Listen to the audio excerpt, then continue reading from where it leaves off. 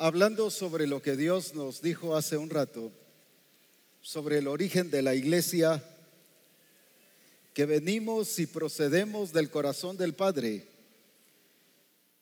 y que la redención de Cristo vino para hacer realidad y cumplir ese propósito del Padre, para que la iglesia sea conforme a su propósito.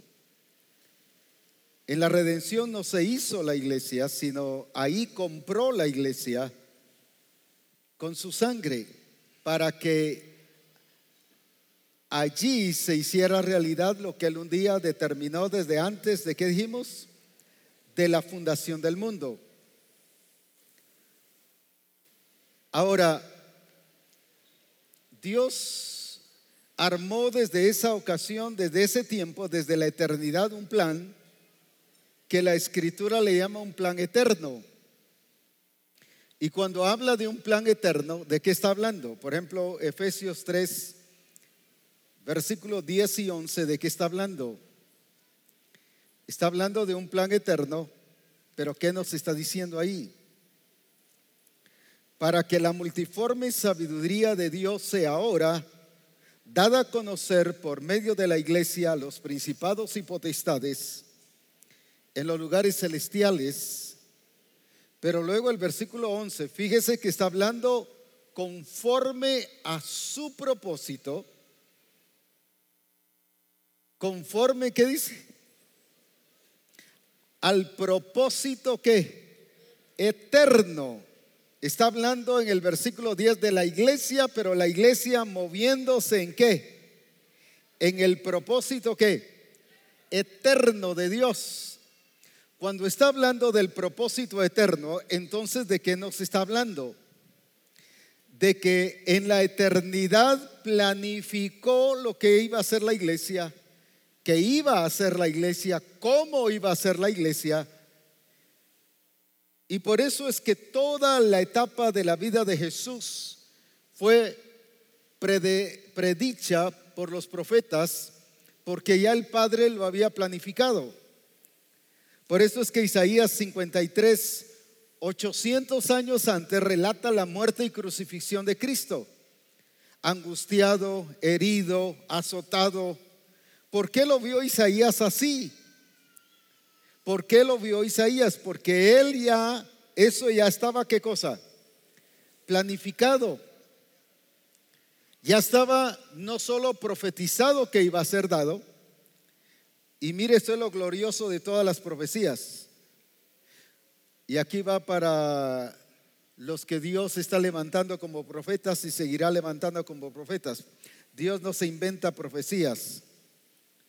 Dios lo que profetiza es lo que ya planificó.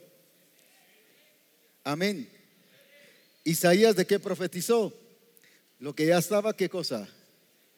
Cuando dice que iba a nacer, por ejemplo, en Belén de Judá. Cuando habla otros profetas de eso, ¿por qué habla de Belén de Judá? Porque ya estaba planificado que iba a ser así. Pero viene el Señor y se lo revela a los profetas. Pero a los profetas les revela ¿qué cosa? ¿Qué cosa? Lo que ya está ¿qué? Planificado y que va a suceder para darlo a conocer. Para que cuando suceda sepamos que es el cumplimiento de lo que Dios dijo. Es el anuncio de lo que va a pasar, de lo que Él ya hizo. Y por lo tanto Él ya ha manifestado su gloria y su poder. Ahora bien, entonces voy a ponerme de este lado, hay una planificación aquí del propósito y del plan eterno, pero le llama eterno, ¿por qué razón? Porque en todo este proceso que empieza lo que se llama tiempo, la eternidad no tiene tiempo. Allá 1000 años son como un día y un día como 1000 años. ¿Qué significa eso? Que no hay que allá no hay tiempo, en la eternidad no hay tiempo. Dios tiene su tiempo en el sentido de hacer las cosas según su plan y según su propósito. Pero ya cuando comienza lo que es todo lo material, empieza tiempo. todo ese proceso viene lo que se llama, si allá era plan eterno, aquí sigue llamándose ¿qué?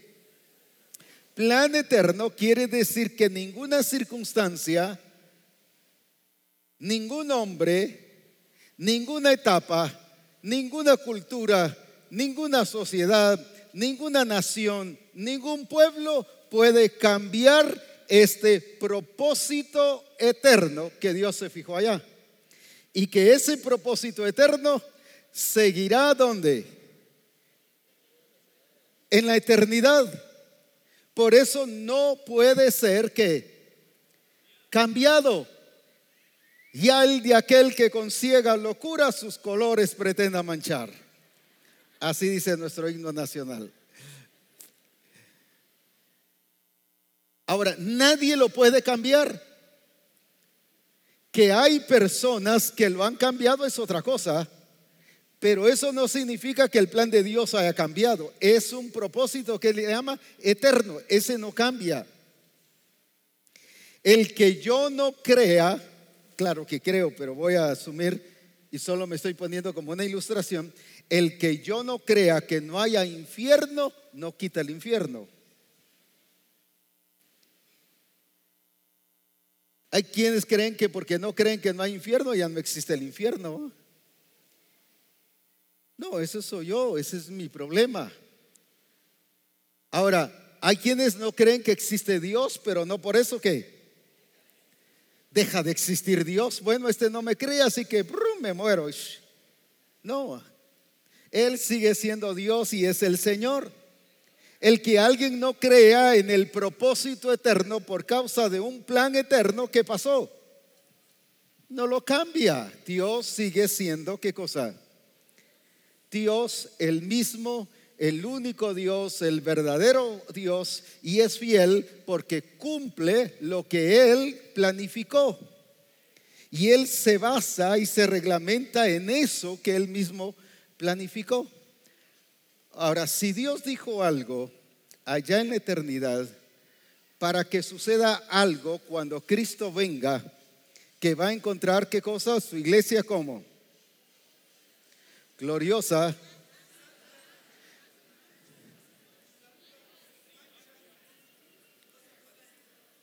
a ver otra vez, gloriosa, santa, sin mancha, sin arruga, sin contaminación ni cosa semejante. Ahora bien, para que cumpla todo eso, ¿cómo es que se llevan a cabo las cosas? La mayoría, y voy a decir así el 99.99.99, y siga todavía con los 99,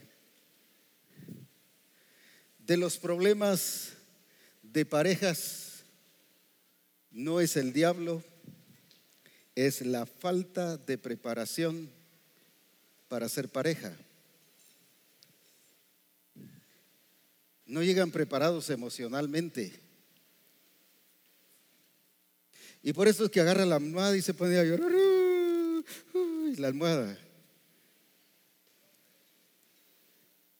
no va preparada emocionalmente.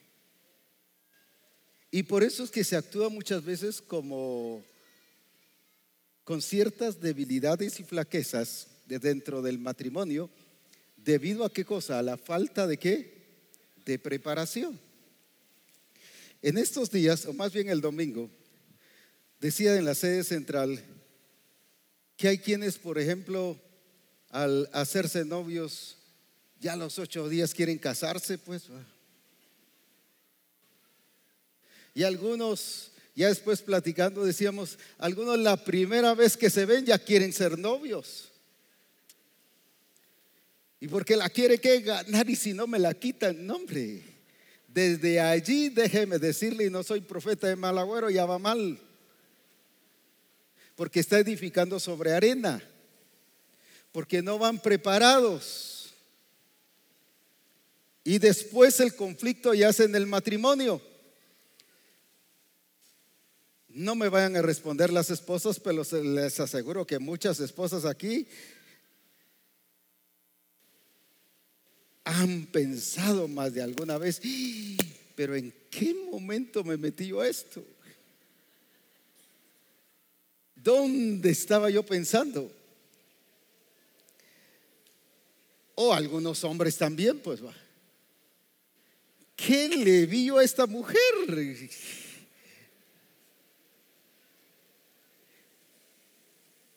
Pero son cosas que después vienen, que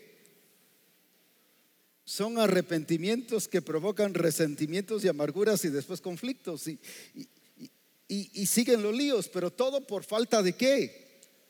De que no vamos, ¿qué cosa? Preparados. Lo mismo, ponemos un negocio y ¿qué pasa? El Señor dice que me ha bendecido y Él me dijo, me profetizó que me iba a bendecir y se lanza y no sabe hacer nada. ¿Y qué pasó? Actuó emocionalmente. Le voy a decir solo para ponerle un ejemplo. A ver, digamos, ¿vende qué? Pollos, pues vaya, algo general. Pero de eso llega un hermano de la iglesia. Hermano, gloria a Dios, qué bueno, qué bendición tenerle. Llévese este pollito, hermano. Ya se descapitalizó. Pero luego en su familia, hoy comamos pollo. Gloria a Dios, no había comida, pero aquí hay pollo. Cuando siente, se comió toda la ganancia y todo el capital. Y después dice, pastor, ore por mí porque el diablo me hizo quebrar el negocio. No, usted lo quebró. ¿Por qué? Por la falta de ¿qué? De preparación. En la iglesia no somos efectivos precisamente por la falta de preparación, porque todo lo queremos hacer con arrebato, emocionalmente inmaduros. ¿Qué más? Y por eso vamos incapacitados. No creemos en los procesos de preparación. Creemos que como el Señor ya nos dijo, por eso vamos a hacerlo. Si Él dijo, pues preparémonos para eso que nos dijo. Yo te voy a dar una empresa y te voy a bendecir. Pues empiece a prepararse para ser un empresario. Algunos quieren ser empresarios, pero ni siquiera han visto ni qué quiere decir empresario, pues. Con razón, cuando el Señor empieza a bendecirlos y a cumplir su palabra, ¿qué pasó?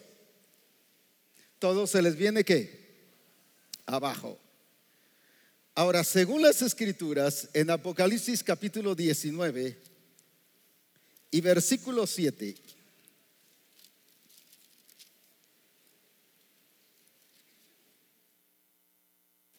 Perdón, 19:7. Apocalipsis 19:7. Mire lo que dice. Vamos a seguir hablando de la iglesia conforme a su propósito.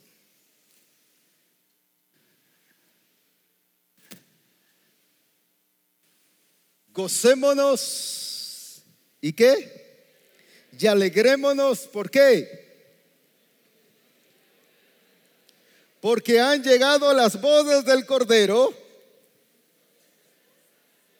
Y su esposa, ¿qué ha hecho? ¿Qué ha hecho? ¿Qué ha hecho? ¿Quién es la esposa de Cristo? Es la iglesia que ¿qué? Que se ha preparado. ¿Y qué dice más adelante? Y a ella se le ha concedido que se vista de lino fino, limpio y resplandeciente, porque el lino fino, ¿qué dice? Esa preparación no es solo ideales, no es fantasía, sino tiene que ver con acciones, con evidencias, con cosas visibles, cambios, transformaciones, estilo de vida acorde a lo que es la persona de Jesucristo. ¿Sabe? Entonces, la iglesia de Jesucristo no es la iglesia que actúa emocionalmente. Por ejemplo, yo les puedo decir, hay muchos hermanos pastores, gracias a Dios ya en la misión ya no hay. Ya Cristo viene, hermanos. Puede ser que esta noche venga así y dice la iglesia: gloria a Dios, Cristo viene. No, si es por la que se ha preparado. No es por la que dice amén, gloria a Dios, Cristo viene. Hermanos, puede ser que esta noche venga Cristo, amén, dice toda la iglesia. Pero si no está preparada. Pero preparada, ¿por qué?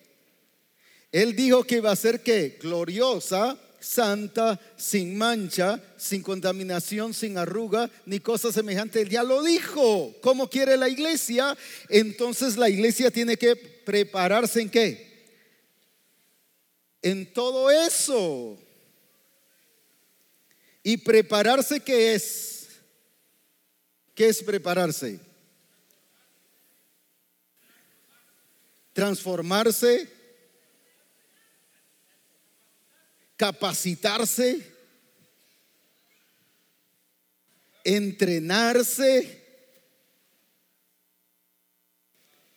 No es solo porque yo tengo un deseo. Imagínense que yo les diga: miren, yo tengo un deseo de ser cirujano, vieran, así que ¿quién quiere que lo opere?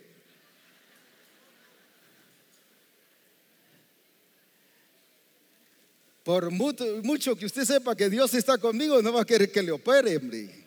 ¿Por qué?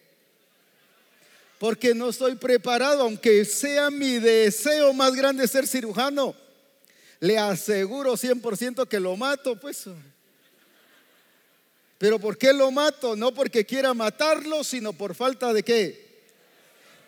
Y ese es el problema, que matamos muchas cosas que Dios ha dicho para nosotros por causa de que no nos hemos ¿qué? Preparado. Porque la iglesia, que es la esposa de Cristo, es la iglesia que se prepara. Pero ¿se prepara para qué? Para ser la esposa, para ser la novia. Y veamos a alguien que se preparó, que todos conocemos, y es Esther, que nos va a servir hoy de ejemplo. Vamos a Esther capítulo 2.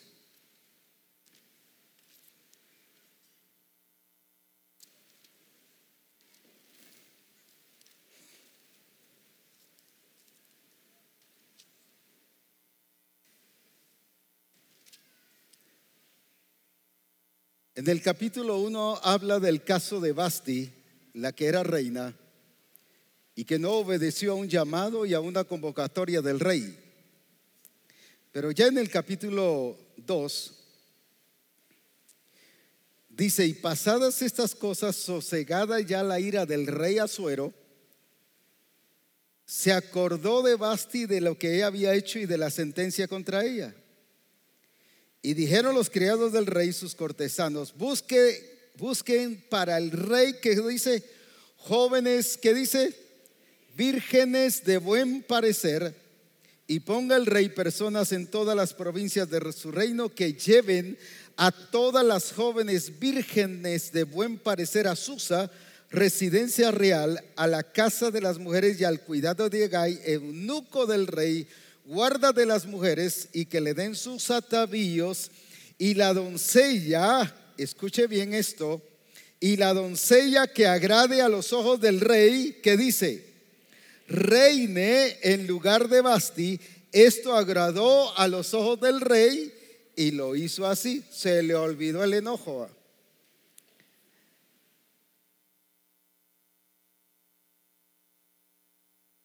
El consejo, nunca había habido un mejor consejo para el rey que este. Pero todo consistía en ¿qué cosa? En que la que fuese reina, ¿qué hiciera? Si se preparara, pero que fuera ¿qué cosa? Agradable al rey, que agradara al rey. Ahora, miren la preparación. Toda la historia, pero el versículo 12, del 2:12.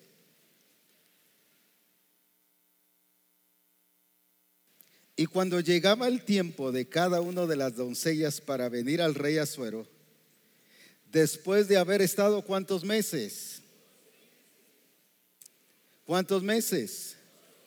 Conforme a la ley acerca de las mujeres, pues así se cumplía el tiempo de sus atavíos. Esto es 6 meses ¿con qué? Óleo de mirra. Y 6 meses ¿con qué? Perfumes aromáticos y afeites ¿de qué? Y hoy hay esposos que no quieren que ni perfumes echen las mujeres, ¿va? Y aquí 6 meses ¿con qué dice? Habla de 12 meses, pero 6 meses ¿con qué? Con óleo y mirra. Y luego 6 meses ¿de qué? Con especies aromáticas. Esa mujer ya no llevaba su propio aroma. Esa mujer, y la que iba ahí, llevaba ¿qué cosa? Un aroma de todo el tratamiento que se había hecho. Era un vaciar de su aroma para que fuera un aroma de acuerdo a ¿qué cosa? A lo que iba a agradar al rey. ¿Cuántos meses se preparaban estas mujeres? ¿Cuántos? Y solo para estar una noche con el rey. Y las que se casan hoy se preparan 3 días, o viene el mes antes de casarse y empiezan a bajar de peso y hacerse un montón de para presentarse ante la boda y casarse. Y ya después de casarse, como que bueno, ya se cumplió.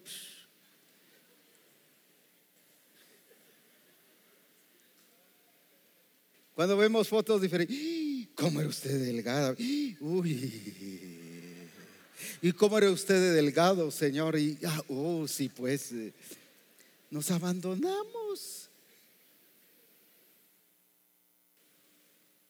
Eso significa que no íbamos preparados, solo íbamos preparados para un momento, pero no íbamos preparados para estar casados todo el tiempo.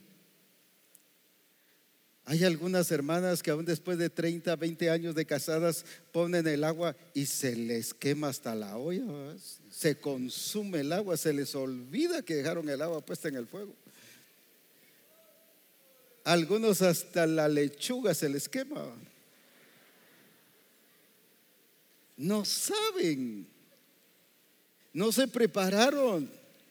Algunas hasta que ya están casadas van a preguntar: mami, por favor, ayúdame, mira, estoy en apuros, mi marido quiere esta comida y yo no sé cómo hacerla.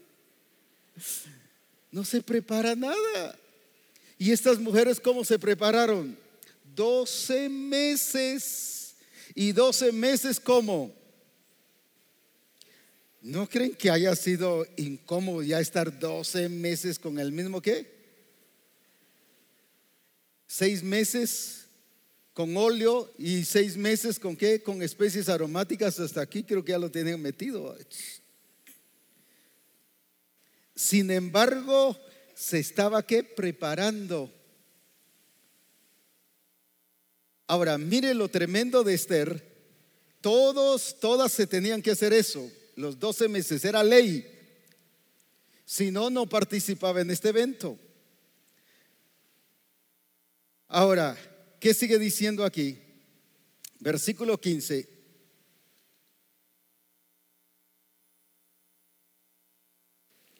Y cuando le llegó a Esther, hija de Abigail, tío de Mardoqueo, quien la había tomado por hija, el tiempo de venir al rey, ninguna cosa procuró sino lo que dijo ¿quién? Hegai, eunuco del rey, guarda de las mujeres, y ganaba Esther el favor de todos los que la veían. Fue pues Esther llevada al rey Asuero a su casa real en el mes 10º, que es el mes de Tebet, en el año 7º de su reinado. Y el rey, ¿qué hizo? Más que a todas las otras mujeres, y halló ella ¿qué cosa? más que todas las demás vírgenes y puso ¿qué cosa? La corona real en su cabeza y la hizo reina en lugar de Vasti. Ahora, ¿por qué la hizo reina? Porque ya se había ¿qué? El éxito de ¿qué? De la victoria, ¿qué fue lo que le dio? Prepararse. El éxito que nos va a dar el ser iglesia de Jesucristo conforme a su propósito es el que usted y yo nos preparemos. El problema es cuando yo digo y llega el pastor y me dice: mire, hermano, fíjese que su carácter, viera que es tremendo, hombre. Y viera que aquí, viera que allá debe cambiar. Mire, déjeme, pastor, yo soy así. A mí nadie me va a cambiar porque yo soy así, pastor. Y nadie, así a mí me enseñaron, yo no voy a dejar de ser lo que soy. No está preocupado en prepararse, en cambiar. Está preocupado nada más en ser ¿qué? Lo mismo. No cambia. Ahora, ¿por qué es que necesitamos cambiar? Porque urge, porque precisa que nosotros nos presentemos ante el Rey conforme la voluntad del Rey. Ahora, fíjese la diferencia de Esther a la diferencia de las otras mujeres. Todas las demás cumplieron los demás requisitos, también Esther. Pero ¿qué diferenció en el caso de Esther? Que Esther fue con Hegai, el eunuco cercano al rey, el que conocía el corazón del rey, conocía qué era o qué mujer le agradaba al rey. Y fue a preguntarle: dime, ¿qué es lo que debo hacer para agradar al rey? Las demás se preocuparon en presentarse bellas y hermosas, y yo creo que todas las demás iban bellas y hermosas, si no, no hubieran estado, porque no era ahí quien quería. Dice que fueron a escoger mujeres vírgenes, bellas y hermosas. Quiere decir que ahí iban bellas y se pusieron mucho más bellas. Pero no por bellas ganaron, llamémosle así, el concurso o no ganaron el ser reinas, sino ¿por qué? Porque todas iban para agradarse ellas y según ellas verse lo mejor y verse lo adecuado. Pero Esther no iba pensando en ella, Esther iba pensando en el rey. ¿Cómo quiere el rey que yo vaya vestida? ¿De qué color? ¿Cómo quiere que yo vaya peinada? ¿Cómo quiere que qué? Bañada. ¿Qué más? ¿Qué atuendo? Todo. ¿Cómo quiere el rey que yo vaya? Mientras todas iban pensando en ellas, cómo iban a estar más hermosas, Esther iba pensando en cómo agradar al rey. Con razón, cuando el rey ve a Esther, le agarra casi taquicardia y parecían sus ojos como pi de vía.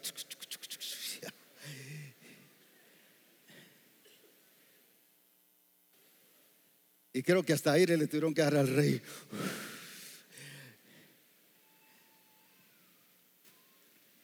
¿Por qué? Porque le agradó a él. ¿Pero por qué? Porque ella se preparó no para ser hermosa y bella, porque lo era. Ella se preparó ¿para qué? El asunto es que la iglesia que se prepara, que es la novia de Cristo, la esposa de Cristo, es la iglesia que se prepara, pero se prepara ¿para qué?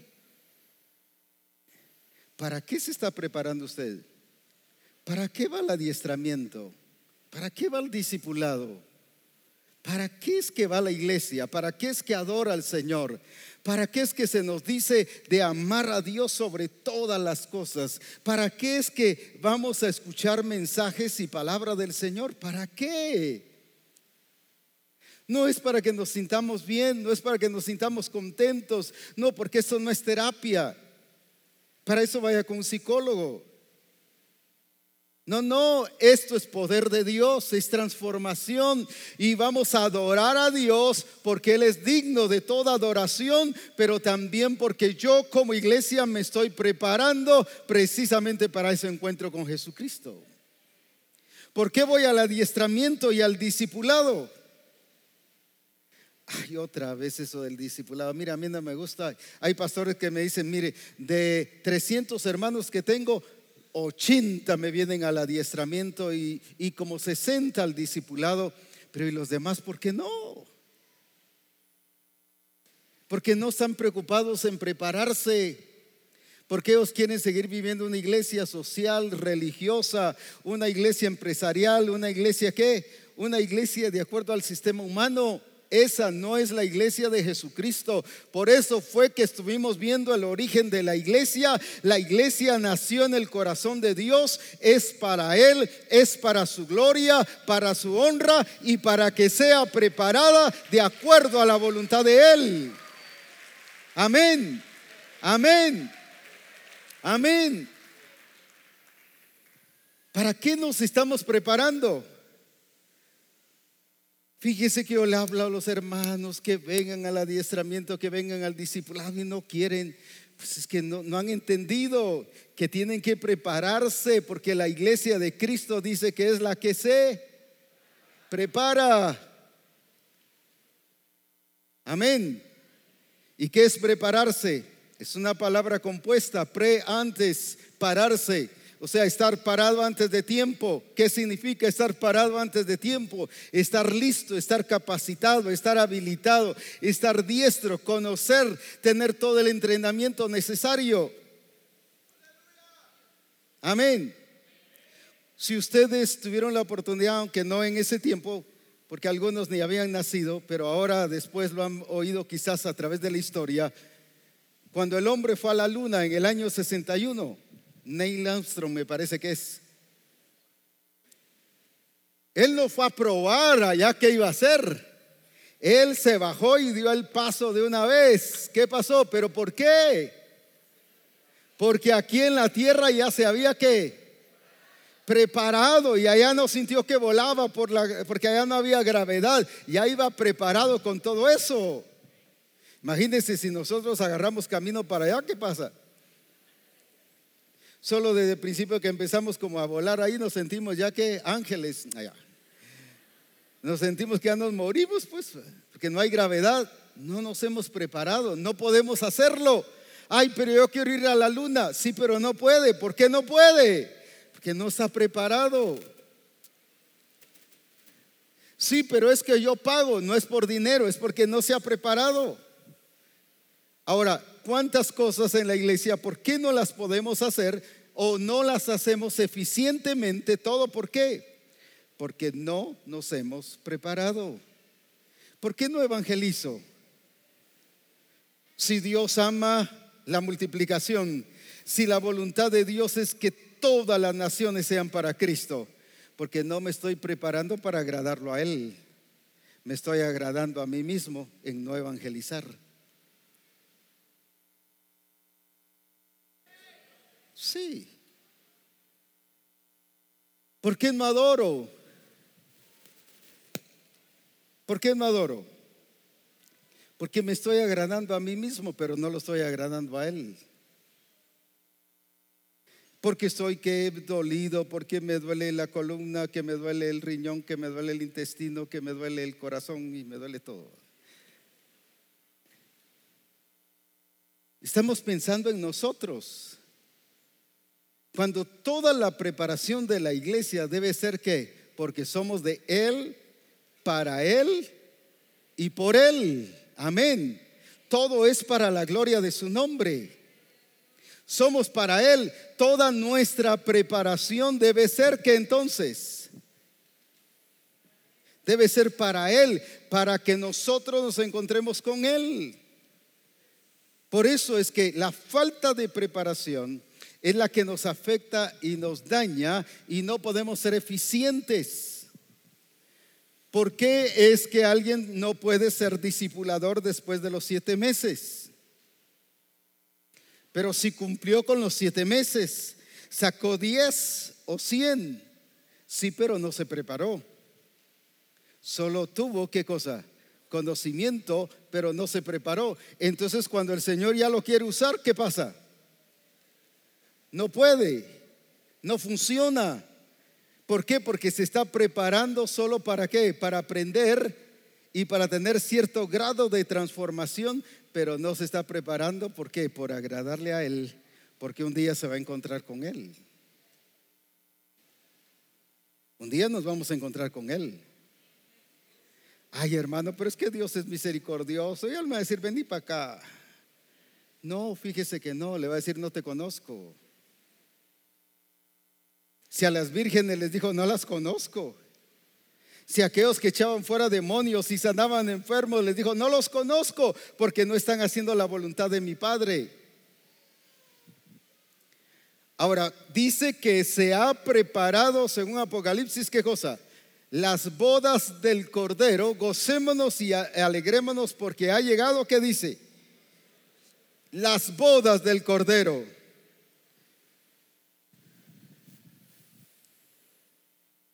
Necesito unos hermanos para acá, varios hermanos. Unos 4 o 5 hermanos.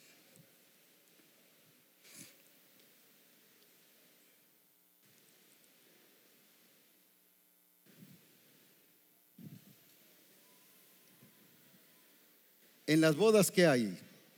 Por lo menos 3 o 4 cosas principales. ¿Qué hay? Están los invitados. ¿Qué más? Las mesas, la comida.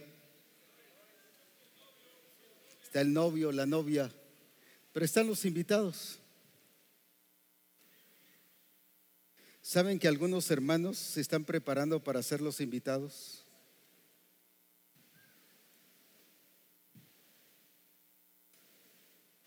Porque medio se están preparando. Los macho menos son los más o menos son los que están aquí, los que van jalando ahí poquito. Son iglesia, pero no son la novia, porque la novia se prepara. Pero se prepara ¿para qué? Para ser novia. Pero estos que medio se preparan son los que van a ver, pero no son la novia. Pero hay otros que se preparan para servir mesas. Ay, qué útil es la gente, ¿va? Porque no crean que allá van a llamar a qué, al hotel, ¿cómo se llama? Tical Futura, para que lleguen a servir las mesas allá al cielo, pues. No es una empresa la que va a llegar. Allá no van a llegar impíos a servir mesas, pero van a ser lavados con la sangre de Cristo. Pero una iglesia que estuvo contenta como estaba, no le preocupaba prepararse. Y se preparan para servir mesas. Pero hay otros que se preparan para ser la dama de honor, la segunda. Por lo menos soy la dama de honor. Ay, hasta hace un poquitito ahí.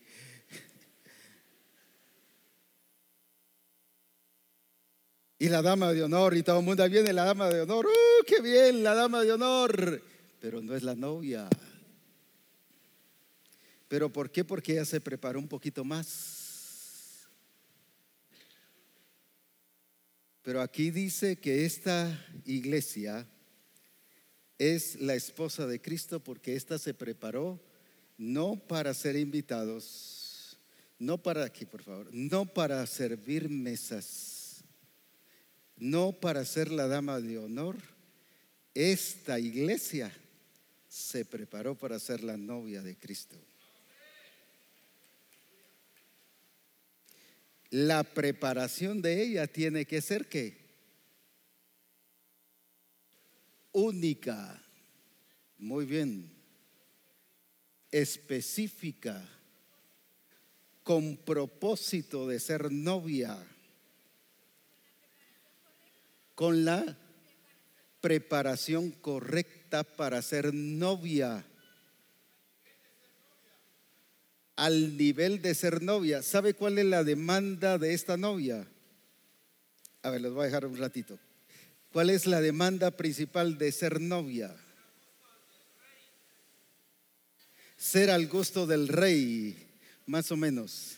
Sí tiene que ver eso, pero no es el punto central.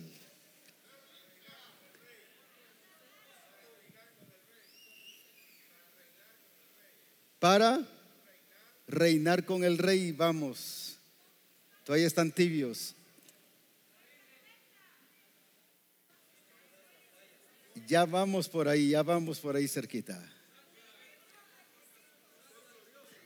Ya vamos por ahí. Lo están diciendo, solo que lo están diciendo en otro idioma. Para que esta iglesia sea como Él es, porque es su cuerpo, y su cuerpo no puede ser otra cosa que no sea Cristo.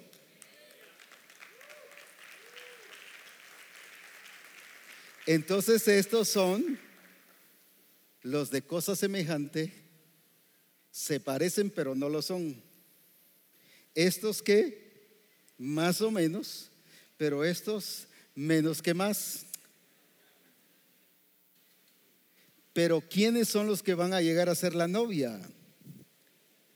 Porque hoy en día, voy a poner el ejemplo, si tuviésemos un elefante, pero el elefante pues lógicamente tiene la cabeza de elefante, pero si su cuerpo es de jirafa, ¿qué va a pasar?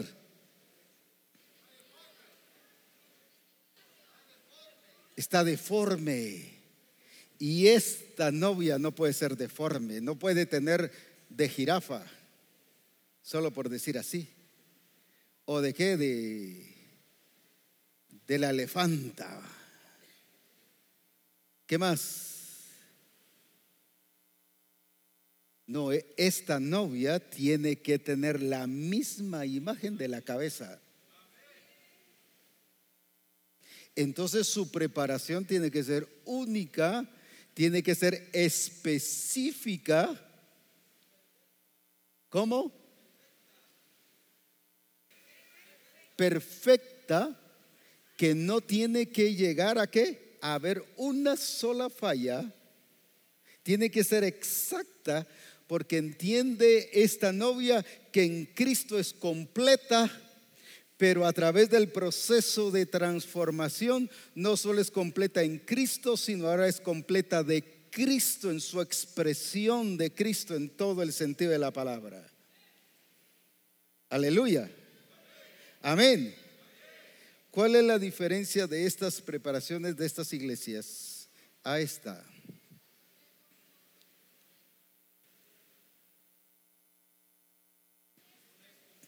No hay compromiso, no se preparó, le buscaba al Señor cuando quería, se conformó con ser temporal, no dio los frutos necesarios, las evidencias necesarias de transformación, aunque iba a adiestramiento, pero no era transformada, solo conocimiento, pero no estilo de vida.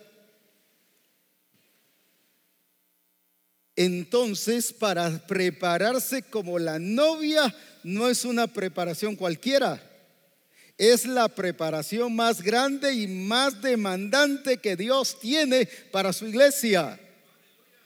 Por esas razones que no podemos jugar con las demandas del reino de Dios. No podemos perder el tiempo ni entretenernos con las demandas del reino de Dios hacia nuestra vida, de vivir santamente, de ser transformados, de cuidar el cuerpo de Cristo, de ser de acuerdo a la imagen de Jesucristo. Esta novia es la que se cumple, si ustedes recuerdan, el propósito eterno, dice Romanos 8, 28 y 29, los que son llamados conforme a su propósito. ¿Y cuáles son los llamados conforme a su propósito?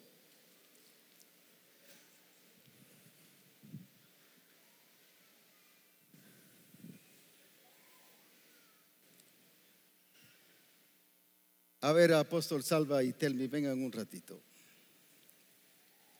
Corrámonos una miserita para allá, para atrás, por favor, todos. Tú también. Una miseria para atrás.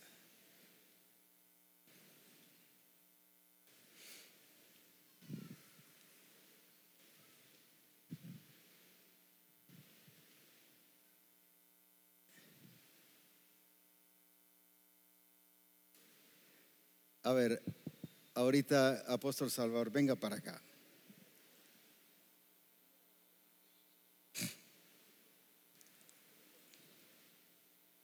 No, apóstol Salvador.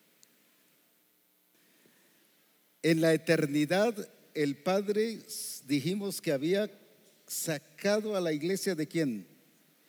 Planificó a la iglesia en Cristo Jesús. Y cuando vino la redención, la iglesia salió ¿de quién? Salió de Cristo. Por eso es que en Cristo fuimos escogidos. ¿Se recuerdan que dijimos que la iglesia no salió del mundo, ni de qué, ni de los judaísmos, ni de la iglesia católica, sino la iglesia salió ¿de quién? De Cristo. ¿Por qué? Porque el Padre planificó en la eternidad ¿qué cosa? Que la iglesia, muy bien, ahora a través de la redención, el Señor hizo a la iglesia completa. En Cristo está completa, pero tuvo que pasar por el proceso ¿de qué? De transformación. Y llegó un momento en que calificaba para hacer ¿qué cosa? Sí, estaba preparada, porque para esto necesitan preparación. Pero su preparación es que de un rango ¿qué?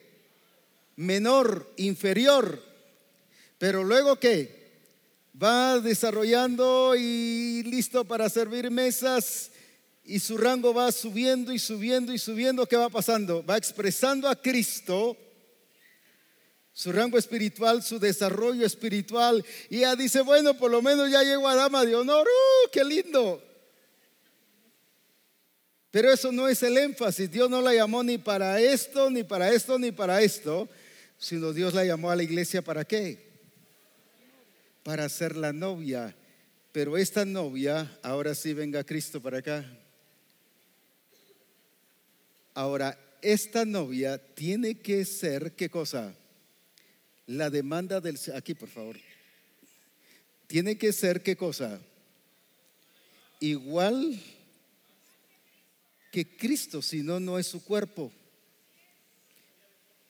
Esa es ¿qué cosa? La demanda del Señor en relación a la iglesia según su propósito. Si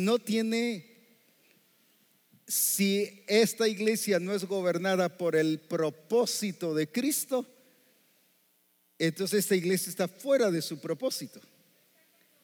No está comprometida. Si esta iglesia no se basa en el diseño que Cristo tiene, no es su novia.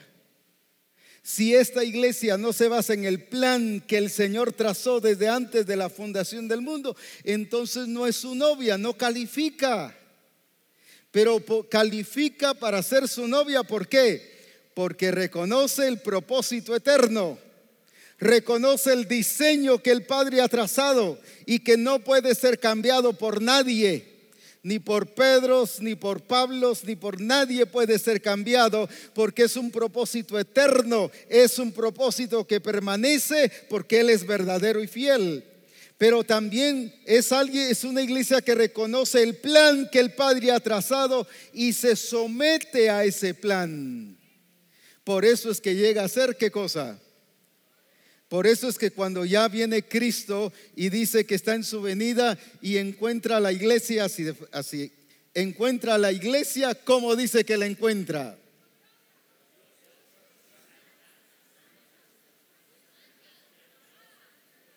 No tiene que hacer a última hora esto, arreglándole el pelo por ahí. Ay, estás despeinada, arréglate. Mira, se te sale el fustán por ahí, arréglate.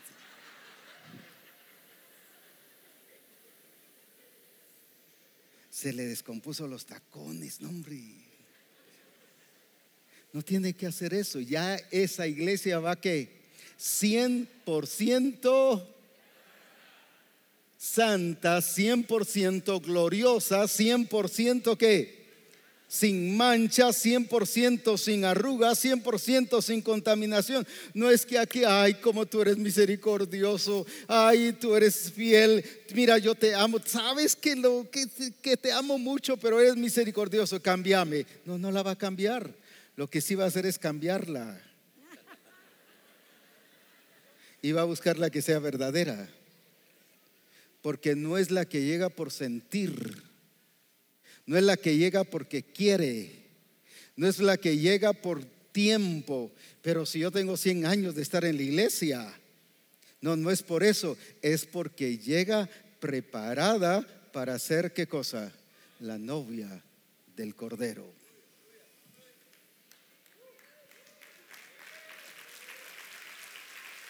Aleluya. Amén. Entonces, ven otra vez, Telmi, para acá. Vamos a quitar todos estos procesos ahorita y vamos a hablar desde procesos de desarrollo, de crecimiento.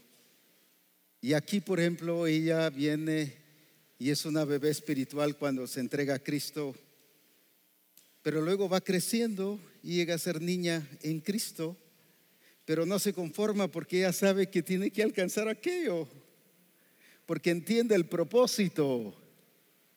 Entonces ya no se conforma con chupetes o paletas o cómo se llama, con dulces, con qué más, con mensajitos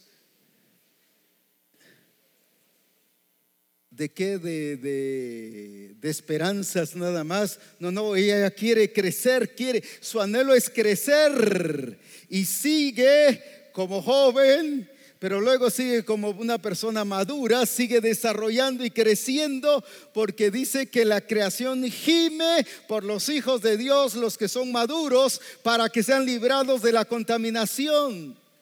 Pero es la novia la que va a hacer todo eso. ¿Y por qué hace todo eso? Porque se ha preparado, y no solo por fuera, no su vestido radiante, sino ¿por qué? Porque su estilo de vida es igual que el de Cristo, su forma de pensar es igual que el de Cristo. Han llegado a ser uno en Cristo, tienen la relación correcta con Él, están conectados con Él, han llegado a ser uno con Él, así como el Padre y Cristo son uno. Han entendido que ese es el propósito de Dios. Entonces todo su esfuerzo, ella llega al templo y adora, aunque los demás no adoren o medio adoren, pero ella sabe que va a adorar a Dios por dos cosas: porque Él es digno de toda adoración, pero porque ella está siendo preparada para encontrarse con el que es su esposo. Pero lo mismo va a servir, lo mismo todas sus acciones, incluso como esposa. Va a hacer sus acciones como esposa, como esposo. Va a ser totalmente diferente, porque todo va a trascender. ¿Para qué? Porque ella aspira no a ser, ¿qué cosa? Invitada, no a hacer qué, servir mesas, no a qué, dama de honor, sino ella sabe. La verdadera iglesia que tiene la genética de Cristo sabe lo que el Padre quiere para Cristo y quiere una iglesia como Él. Por eso es que le puso su genética, para que tenga un código genético, y ese código genético no le hace tener otro diseño, sino el mismo, las mismas acciones, la misma naturaleza, las mismas expresiones, la misma forma de vivir, igual que Jesucristo. Entonces, ¿quién es la novia del Cordero? Es la iglesia que se ha preparado, pero ¿qué? Es la que es como Cristo. No hay ninguna diferencia en la cabeza y en la novia. Son uno. Aleluya. Amén. Amén.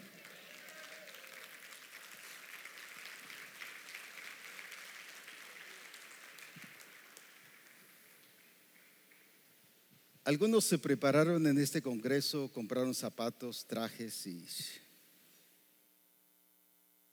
pero eso no es todo.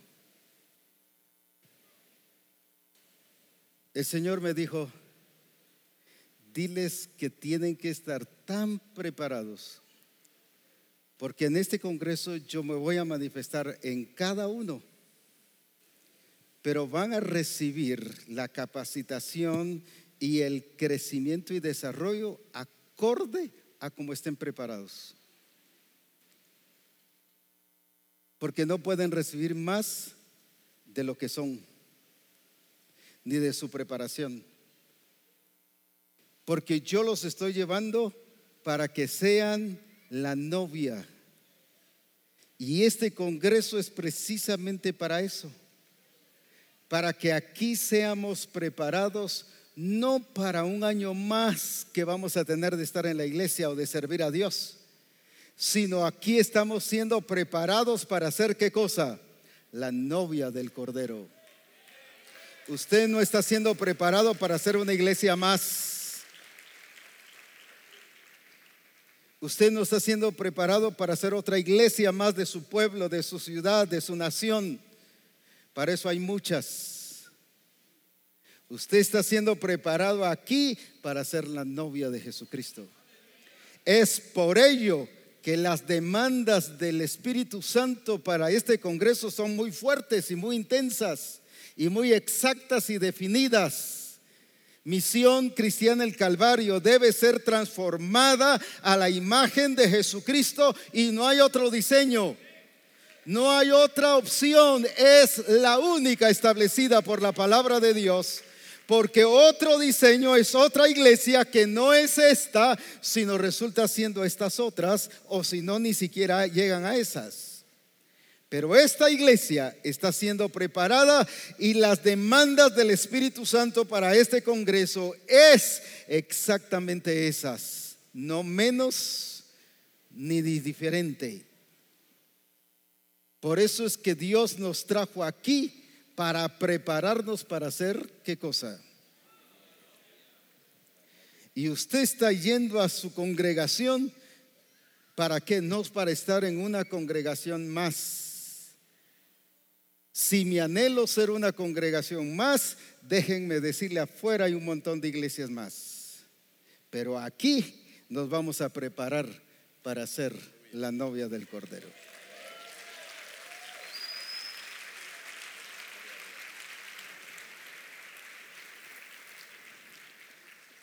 Leamos juntos otra vez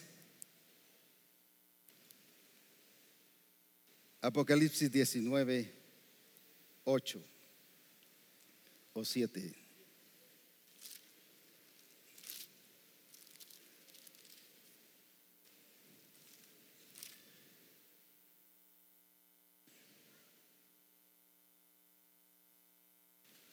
A ver, apóstol Salva, léanoslo.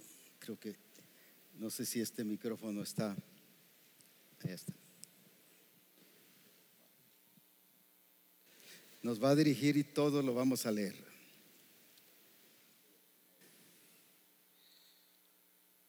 Gloria a Dios. Dice: gocémonos y alegrémonos, démosle gloria, porque han llegado las bodas del Cordero y su esposa se ha preparado. Se le ha concedido que se vista de lino fino, limpio, resplandeciente como el lino fino es las acciones justas de los santos.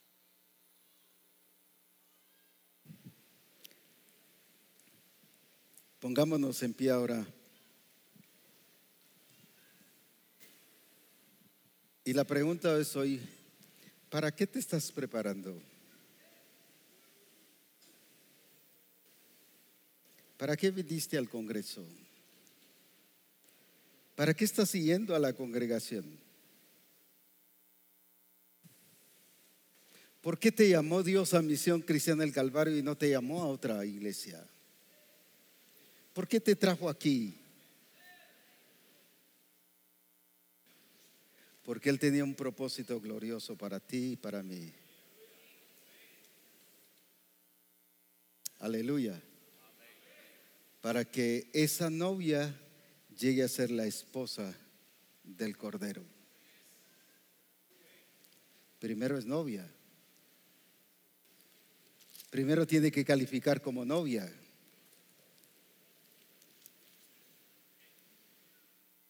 Y no es una novia que aquí, uy, se me quemaron los frijoles, Señor, perdóname, pero no lo vuelvo a hacer. No, aquí no es eso. Esas improvisaciones aquí ya no. Porque ella va a llegar, ¿qué? Preparada. Porque es como Él y como le agrada. Aleluya. Es una iglesia que le pregunta al Espíritu Santo: ¿qué es lo que quieres que haga? Que se deja guiar por el Espíritu Santo, que es gobernada por el Espíritu para hacer ¿qué cosa? La novia del Cordero. A ver, juntos volvamos a leerlo otra vez. Apocalipsis 19:7. Gocémonos y alegrémonos y demos gloria, porque han llegado las bodas del Cordero y su esposa se ha preparado. Otra vez, gocémonos y alegrémonos y démosle gloria, porque han llegado las bodas del Cordero y su esposa se ha preparado. Aleluya, aleluya, aleluya, aleluya.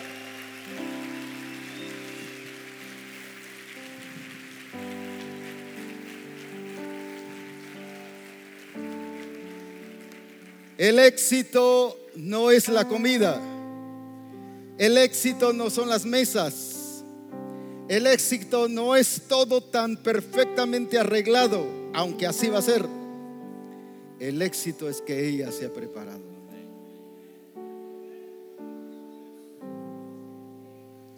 El logro por lo cual llegó a ser la novia es ¿por qué? ¿Por qué? Porque se ha preparado.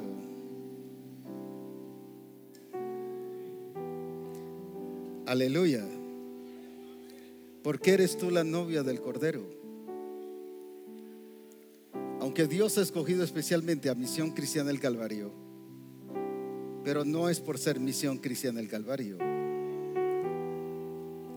Puedes estar aquí sin que te hayas preparado. Porque no es por una denominación en sí, es porque te has preparado.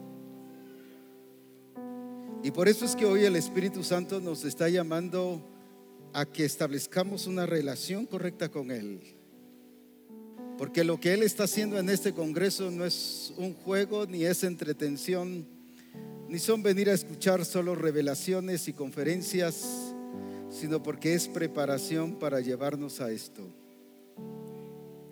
Y Él me dijo: prepara mi iglesia, porque los tiempos ya están cerca. No me dijo que mañana viene tampoco, no vayan a decir eso. Pero los tiempos ya están cerca en que yo necesito que mi novia esté preparada. Y por eso es que mi novia tiene que estar preparada, porque los tiempos ya están cerca.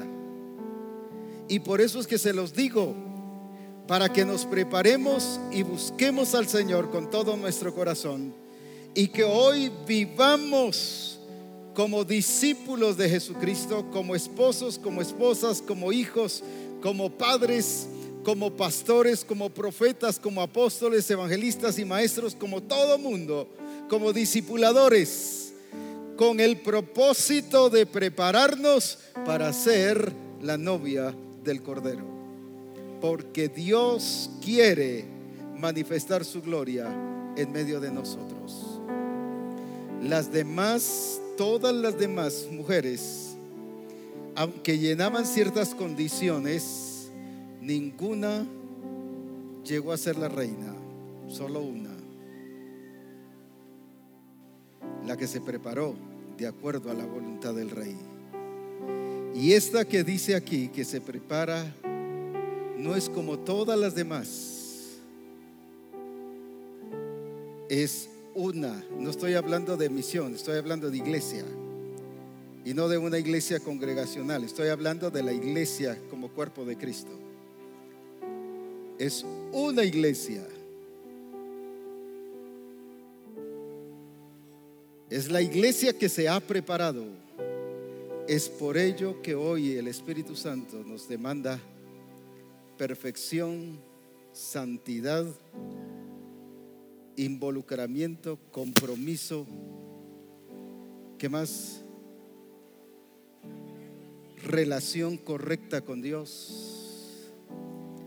Reconocer su propósito, su diseño, su plan. Pero no solo reconocerlo, sino hacerlo, porque somos uno en Cristo. No puede ser un propósito diferente el de la cabeza y un propósito diferente el del cuerpo. Él no va a estar esperando más tiempo hasta que la iglesia diga que está preparada, porque Él tiene el día y la hora. ¿Qué significa eso? El Padre ya tiene el día y la hora. ¿Qué significa eso? Que ya está listo, que ya está ¿qué? Determinado. No es entonces que el Padre va a ver, ¿estará lista? No, todavía no. Entonces esperemos otros 5 años. ¿Estará lista? No, entonces esperemos otros 10 años. ¿Estará lista? No, entonces esperemos otros 50 años. No es eso. Pero sí, cuando ya sea su tiempo determinado, esos que están preparados serán ¿qué cosa? Los demás no son la novia. Vuelvo con la pregunta: ¿para qué te estás preparando? Yo para ser apóstol. Esa es mucha pobreza espiritual. Yo para ser pastor, igual. Porque Él no viene por apóstoles o por pastores. Yo quiero ser profeta, gloria a Dios por eso, pero con eso te quedarás. Tienes que ser la novia preparada. Y dentro de eso vas a ser apóstol, vas a ser profeta, evangelista, vas a servir.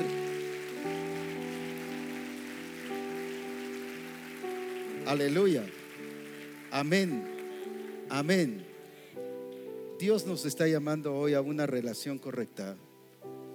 Y este ejemplo de la novia que se prepara para encontrarse con el esposo es lo que Dios quiere que nosotros hagamos ahora. Gracias, hermanos todos. ¿Qué vamos a hacer ahora? Dios no nos trajo aquí solo para estar aquí en estas reuniones. Nos trajo aquí precisamente para eso, para prepararnos para ser la novia del Cordero. ¿Qué vamos a hacer ahora? ¿Qué vamos a hacer ahora? ¿Qué tal si doblamos nuestras rodillas y venimos algunos al altar, aquí a la presencia, adelante? Y nos arrepentimos los que no hemos tomado en serio esto. No solo pida perdón, arrepiéntase. Arrepintámonos.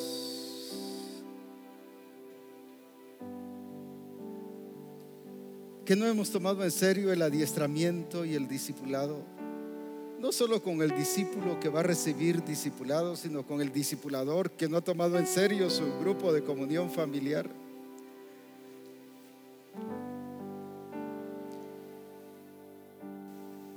Como pastor que no he tomado en serio mi función, que estoy preparando a la iglesia que el Padre ama y que murió por ella y dio a su Hijo, pero que la está preparando para que sea la esposa del Cordero. No he tomado en serio el preparar a la iglesia para ese propósito.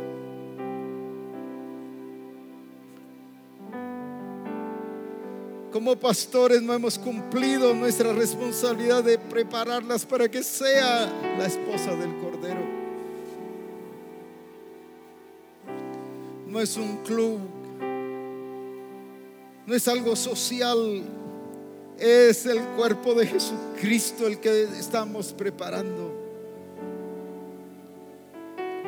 Por eso todos tenemos que tener tal responsabilidad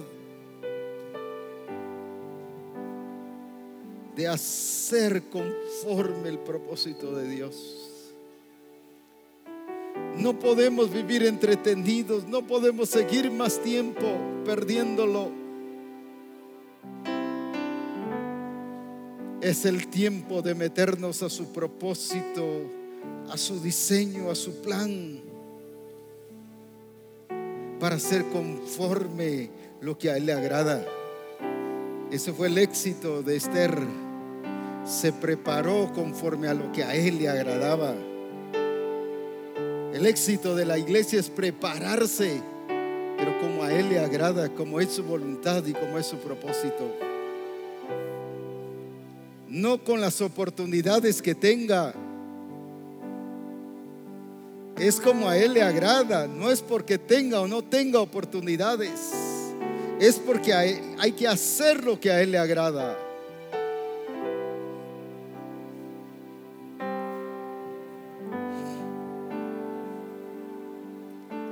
Y por eso es que todo lo que Él nos estará enseñando en este congreso va dirigido hacia eso, a prepararnos como la novia, a estar listos para ser la esposa del Cordero.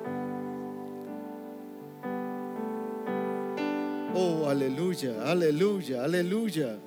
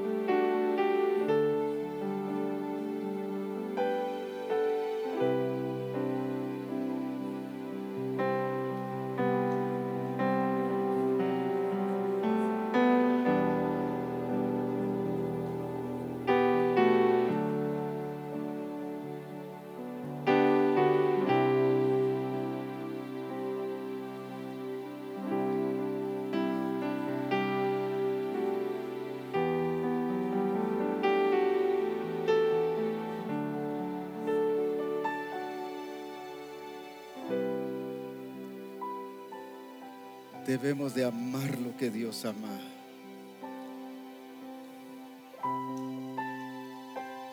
Y tratarla con sumo cuidado. Su iglesia, su novia.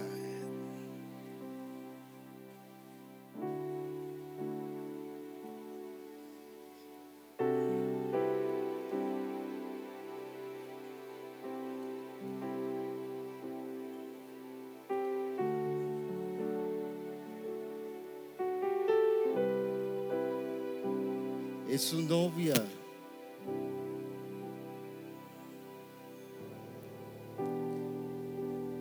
Para eso tenemos que ser preparados para hacer eso.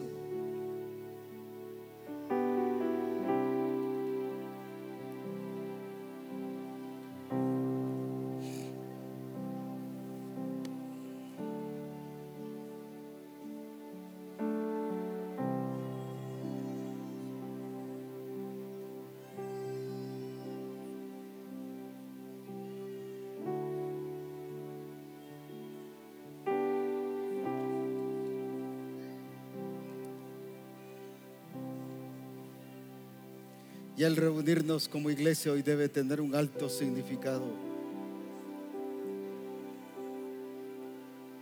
Seguirnos reuniendo en este congreso debe tener un significado muy profundo para nosotros ahora.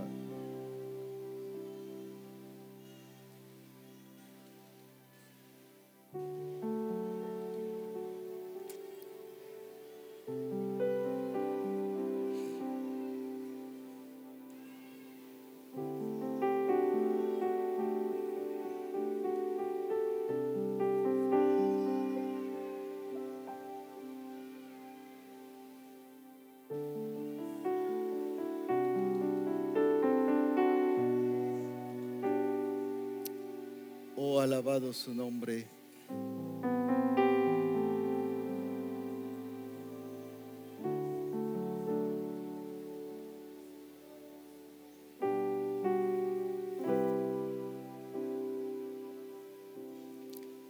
Es la iglesia que se ha preparado.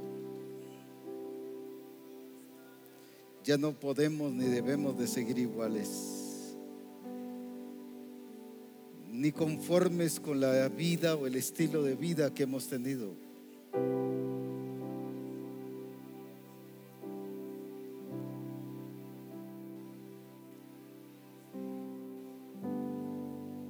Porque estamos apuntando a algo mucho más glorioso, a lo que apuntó el Padre cuando determinó hacer la iglesia.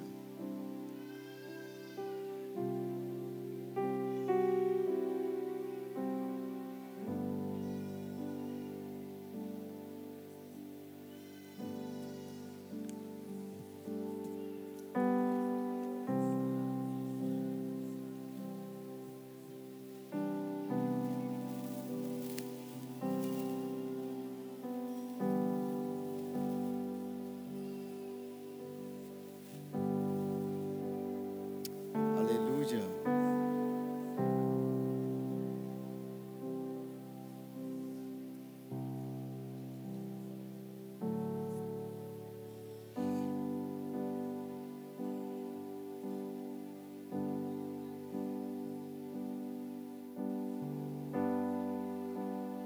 Venimos a adorarte,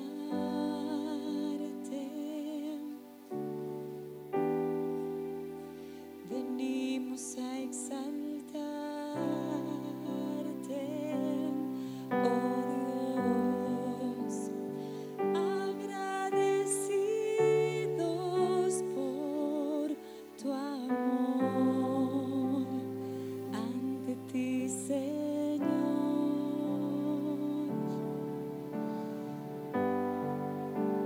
Venimos a adorarte,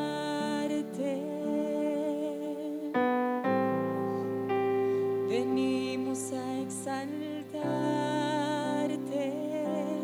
oh Dios, agradecidos por tu amor ante ti, Señor.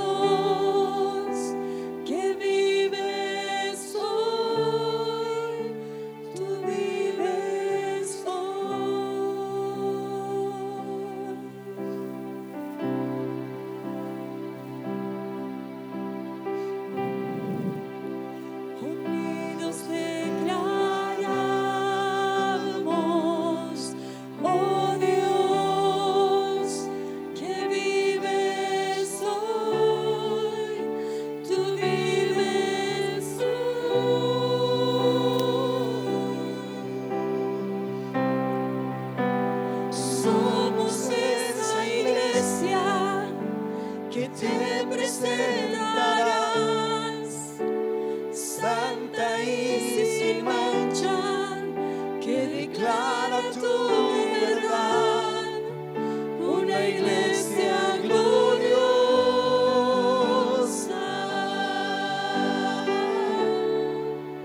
una iglesia gloriosa.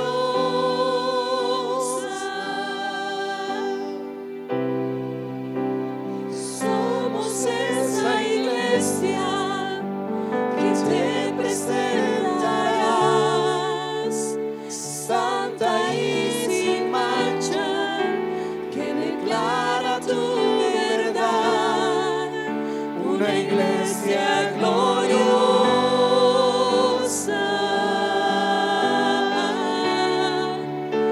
una iglesia gloriosa.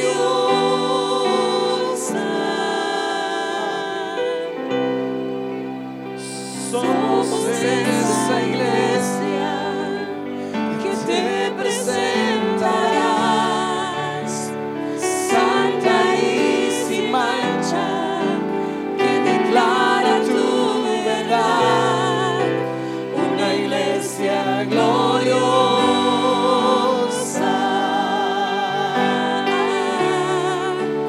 una iglesia gloriosa.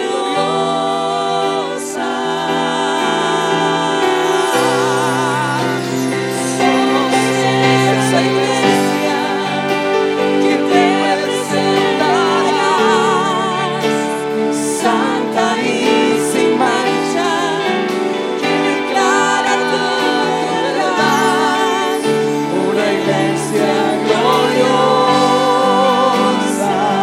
gloriosa, una iglesia gloriosa. Somos esa iglesia que te presentarás,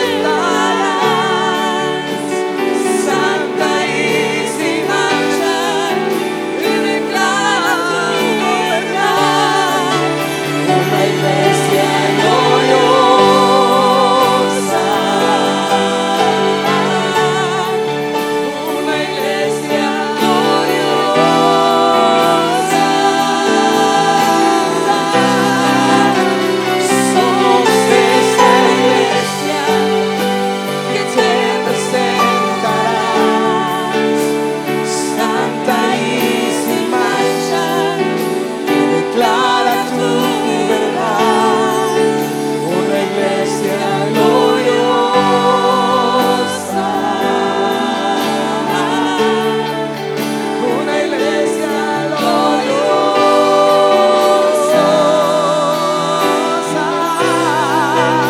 Somos esa iglesia que te presentarás, santa y sin mancha, que declara tu verdad, una iglesia gloriosa,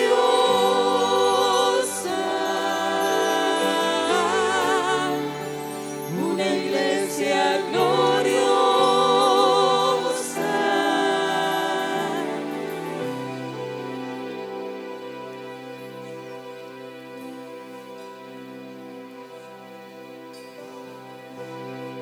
Espíritu Santo, aquí estamos para que tú nos sigas guiando, pero también para ser transformados. Y aquí estamos, como se le dijera a Saulo en el momento de su conversión, que fuera a tal lugar porque ahí se le iba a decir lo que tenía que hacer. Y hoy tú nos has convocado aquí a este congreso para decirnos lo que tenemos que hacer, para ser preparados y entrenados, para capacitarnos y habilitarnos hacia el llamado que tenemos de ser la novia de Jesucristo, conformes a la imagen de su Hijo. Por eso, Señor, hoy estamos aquí, abiertos a lo que tu Espíritu Santo nos siga diciendo. y entendiendo que nuestra preparación no apunta a invitados o a que sirvan la mesa,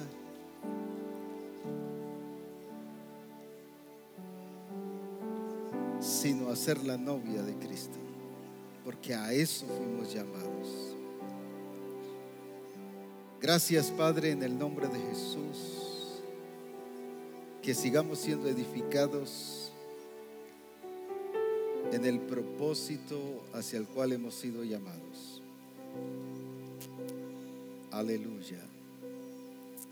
Amén.